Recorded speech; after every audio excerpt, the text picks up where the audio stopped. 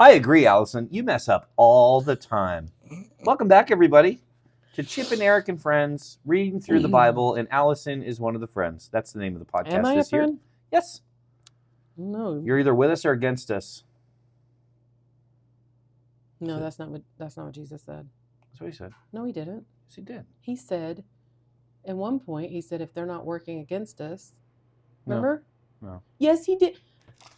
I know, I'm talking to a pastor, but remember the conversation where the disciples come up and they say, we told that guy to stop doing what he's doing. Jesus said, no, if he's not hurting anything, he's not. Well, how did he word it? I don't know how he worded that, but I do know that he's the one who said, if they're not with us, they're against us. What am I talking about, though? I don't know. Siri. Oh, wait, Siri won't work while we're recording. There is a part where they. I'm not doubting you. I'm just saying I don't know what the deal was around that.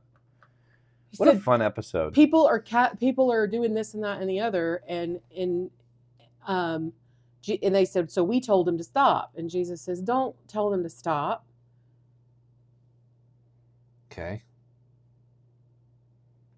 I agree that he also said, if you're not for us, you're against us, but there was a time when he said, they're not, about this particular situation.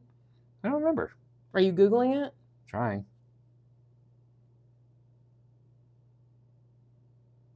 Oh my goodness. So, yes. Okay. In Matthew 12:30, whoever is not with me is against me. Mm-hmm. In Mark 9:38, teacher, said John, the tattletale, we saw someone driving out demons in your name, and we told him to stop. Don't stop him, for no one who does a miracle in my name can in the next moment say anything bad about me. For whoever is not against us is for us. Wow, look at us go. So, different contexts. Oh, now I have to watch an ad. Thank you. Ads. Hey, I've thought about adding ads to our show. Hang on, don't shake your head. It's not about paying us. It's so that we can advertise. What are we advertising? Us. So that we can collect money from advertisers so that we can put up advertisements. Imagine if we had a billboard outside of Chicago. How cool would that be? Yeah. Does that mean we can make commercial, ads? I don't know what it means. Hey, it's almost 3 minutes into the show. We've talked about the Bible, though. We did talk about the Bible. Now I'm curious to know why that's different. Well, because different situations, right? So, anyway. So basically, he was saying he's not hurting anything. Yeah, one was that whole verse. So that one, the guy's driving out demons. Jesus is like, okay, if he's not against us, then he's for us because he can't do miracles and then turn around and say bad things about us. And the other one, I believe the context is the whole, the only reason you're so powerful is, you're casting out Satan with Satan. Mm. And so then he says that. Yeah. I'm glad we got that hashed out because... Yeah, because we're reading Leviticus. It's relevant. So speaking of Leviticus, today's day 41, and we are doing Leviticus 10 through 12 and Hebrews 2. The sin of Nadab and Abihu. Leviticus chapter 10. Aaron's sons Nadab and Abihu put coals of fire in their incense burners and sprinkled incense over them. In this way, they disobeyed the Lord by burning before him the wrong kind of fire, different than he had commanded. So fire blazed forth from the Lord's presence and burned them up, and they died there before the Lord. Then Moses said to Aaron, This is what the Lord meant when he said, I will display my holiness through those who come near me. I will display my glory before all the people. And Aaron was silent. Yeah. Then Moses called for Mishael and Elzaphan, Aaron's cousins, the sons of Aaron's uncle Uzziel. He said to them, Come forward and carry away the bodies of your relatives from in front of the sanctuary to a place outside the camp. So they came forward and picked them up by their garments and carried them out of the camp, just as Moses had commanded. Then Moses said to Aaron and his sons Eleazar and Ithamar, Do not show grief by leaving your hair uncombed or by tearing your clothes. If you do, you will die, and the Lord's anger will strike the whole community of Israel. However, the rest of the Israelites, your relatives, may mourn because of the Lord's fiery destruction of Nadab and Abihu. But you must not leave the entrance of the tabernacle, or you will die. For you have been anointed with the Lord's anointing oil. So they did as Moses commanded. Instructions for priestly conduct. Then the Lord said to Aaron, "You and your descendants must never drink wine or any other alcoholic drink before going into the tabernacle. If you do, you will die. This is a permanent law for you, and it must be observed from generation to generation. You must distinguish between what is sacred and what is common, between what is ceremonially unclean and what is clean. And you must teach the Israelites all the decrees that the Lord has given them through Moses." Then Moses said to Aaron and his remaining sons, Eleazar and Ithamar, "Take what is left of the grain offering after a portion has been presented as a special gift to the Lord, and eat it beside the altar. Make sure it contains no yeast, for it is most holy. You must eat it in a sacred place, for it has been given to you and your descendants as a portion of the special gifts presented to the Lord. These are the commands I have been given. But the breast and the thigh that were lifted up as a special offering may be eaten in any place that is ceremonially clean. These parts have been given to you and your descendants as your portion of the peace offerings presented by the people of Israel. You must lift up the thigh and the breast as a special offering to the Lord, along with the fat of the special gifts. These parts will belong to you and your descendants as your permanent right, just as the Lord has commanded." Moses then asked them what had happened to the goat of the sin offering. When he discovered it had been burned up, he became very angry with Eleazar and Ithamar, Aaron's remaining sons. "Why didn't you eat the sin offering in the sacred area?" he demanded. "It is a holy offering. The Lord has given it to you to remove the guilt of the community and to purify the people, making them right with the Lord. Since the animal's blood was not brought into the holy place, you should have eaten the meat in the sacred area as I ordered you." Then Aaron answered Moses, "Today my sons presented both their sin offering and their burnt offering to the Lord, and yet this tragedy has happened to me. If I had eaten the people's sin offering on such a tragic day as this, would the Lord have been pleased?" And when Moses heard this, he was satisfied. Leviticus chapter 11. Oh boy. Ceremonially clean and unclean animals. Then the Lord said to Moses and Aaron, "Give the following instructions to the people of Israel. Of all the land animals, these are the ones you may use for food. You may eat any animal that has completely split hooves and choose the cud. You may not, however, eat the following animals that have split hooves or that chew the cud, but not both. The camel chews the cud, but it does not have split hooves, so it is ceremonially unclean for you. The hyrax chews the cud, but does not have split hooves, so it is unclean. The hare chews the cud, but does not have split hooves, so it's unclean. The pig has evenly split hooves, but does not chew the cud, so it's unclean. You may not eat the meat of these animals or even touch their carcasses. They are ceremonially unclean for you. Of all the marine animals, these are the ones you may use for food. You may eat anything from the water if it has both fins and scales, whether taken from salt water or from streams, but you must never eat animals from the sea or from rivers that do not have both fins and scales. They are detestable to you. This applies both to little creatures that live in shallow water and to all creatures that live in deep water. They will always be detestable to you. You must never eat their meat or even touch their dead bodies. Any marine animal that does not have both fins and scales is detestable to you.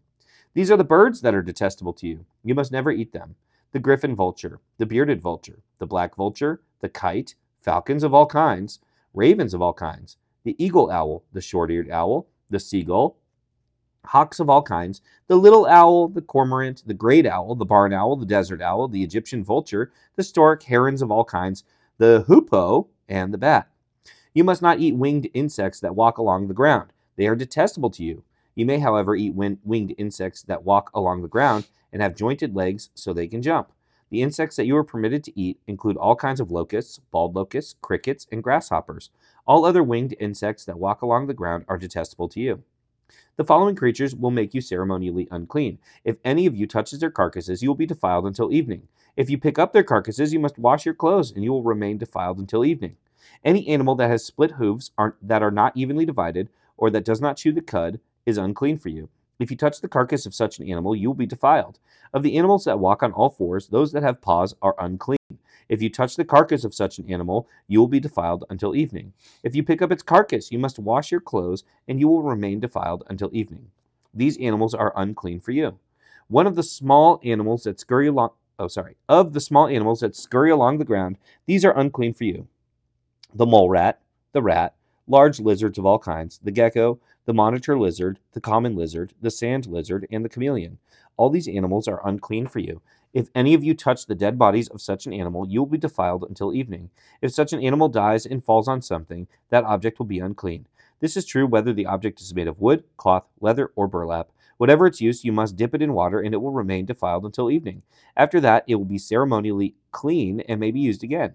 If such an animal falls into a clay pot, everything in the pot will be defiled, and the pot must be smashed. If the water from such a container spills on any food, the food will be defiled, and any beverage in such a container will be defiled. Any object on which the carcass of such an animal falls will be defiled. If it is an oven or hearth, it must be destroyed, for it is defiled, and you must treat it accordingly. However, if the carcass of such an animal falls into a spring or a cistern, the water will still be clean. Anyone who touches the carcass will be defiled. If the carcass falls on seed grain to be planted in the field, the seed will still be considered clean. But if the seed is wet when the carcass falls on it, the seed will be defiled. If an animal you are permitted to eat dies and you touch its carcass, you'll be defiled until evening. If you eat any of its meat or carry away its carcass, you must wash your clothes, and you will remain defiled until evening. All animals that scurry along the ground are detestable, and you must never eat them. This includes all animals that slither along on their bellies, as well as those with 4 legs and those with many feet. All such animals that scurry along the ground are detestable, and you must never eat them. Do not defile yourselves by touching them. You must not make yourselves ceremonially unclean because of them. For I am the Lord your God. You must consecrate yourselves and be holy, because I am holy. So do not defile yourselves with any of these small animals that scurry along the ground. For I, the Lord, am the one who brought you up from the land of Egypt, that I might be your God. Therefore, you must be holy, because I am holy. These are the instructions regarding land animals, birds, marine creatures, and animals that scurry along the ground. By these instructions, you will know what is unclean and clean, and which animals may be eaten and which may not be eaten. Chapter 12, Purification after childbirth.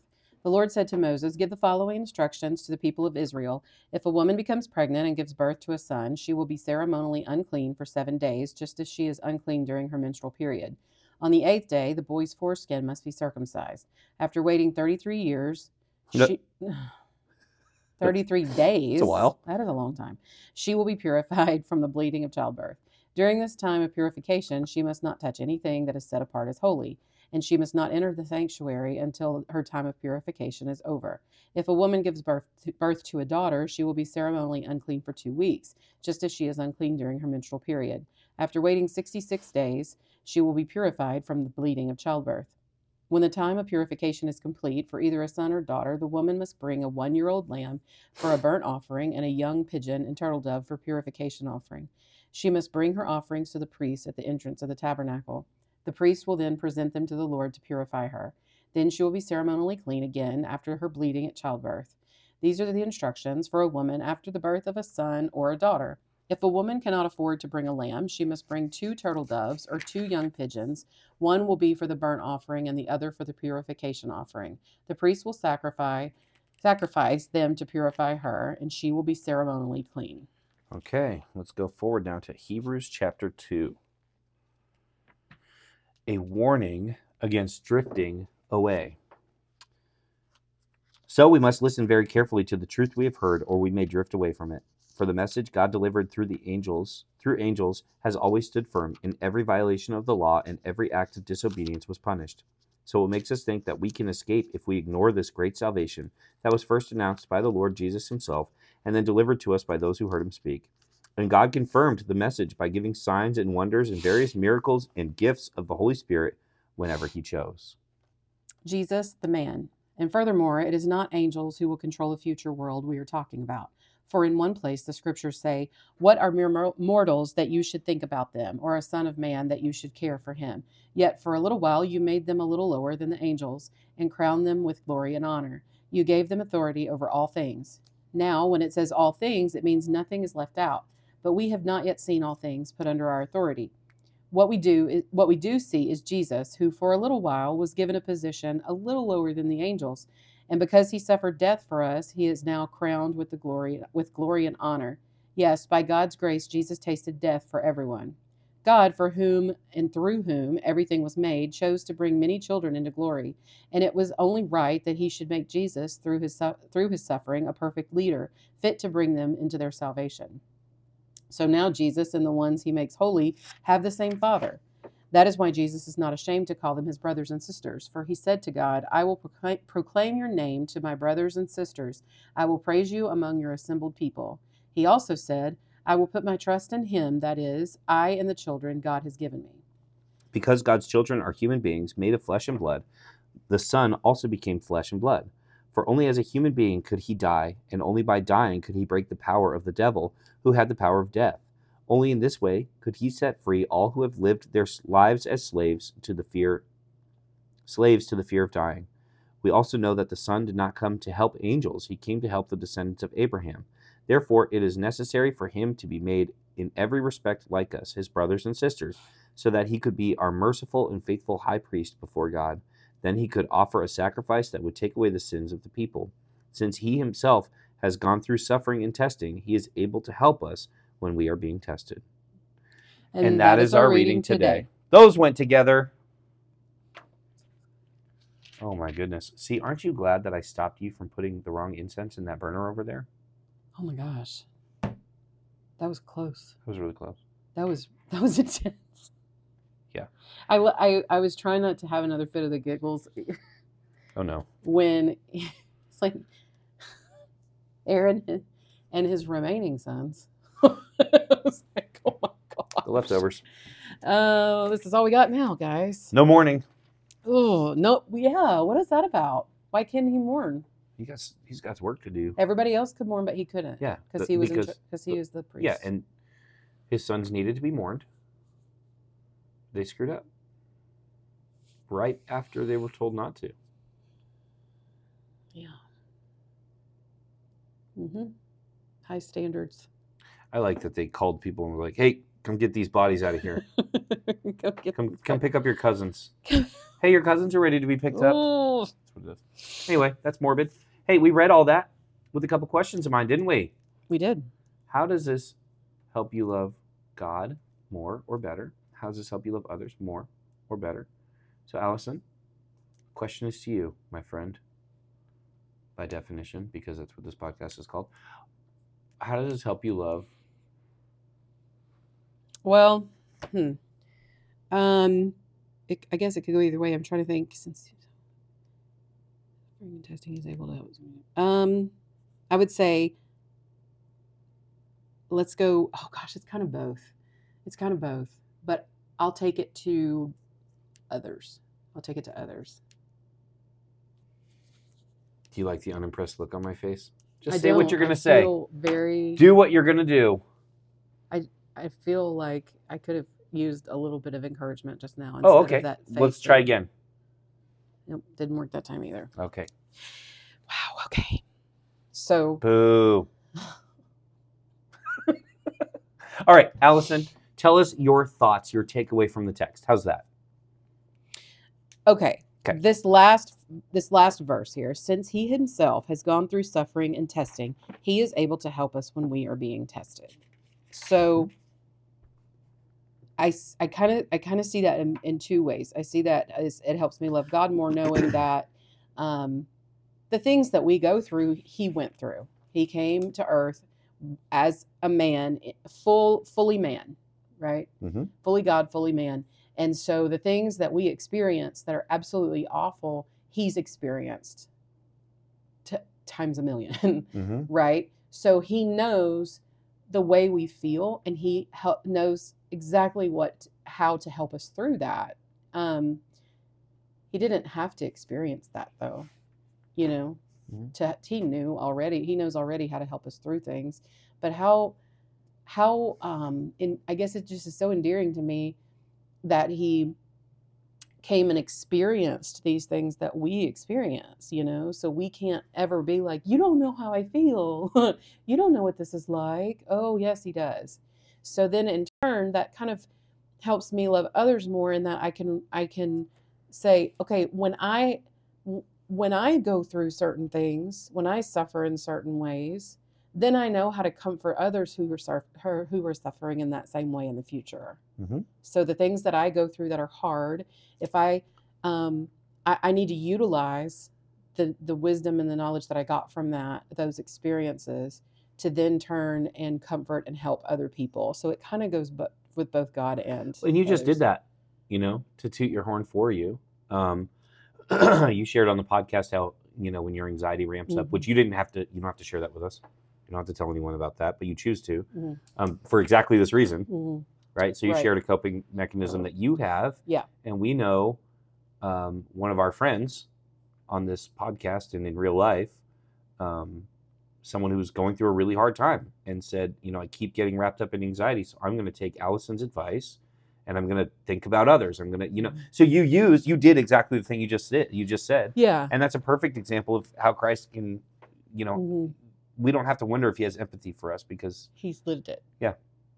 And he gave it. It's so beautiful how he lays out every example for us to live. Mhm.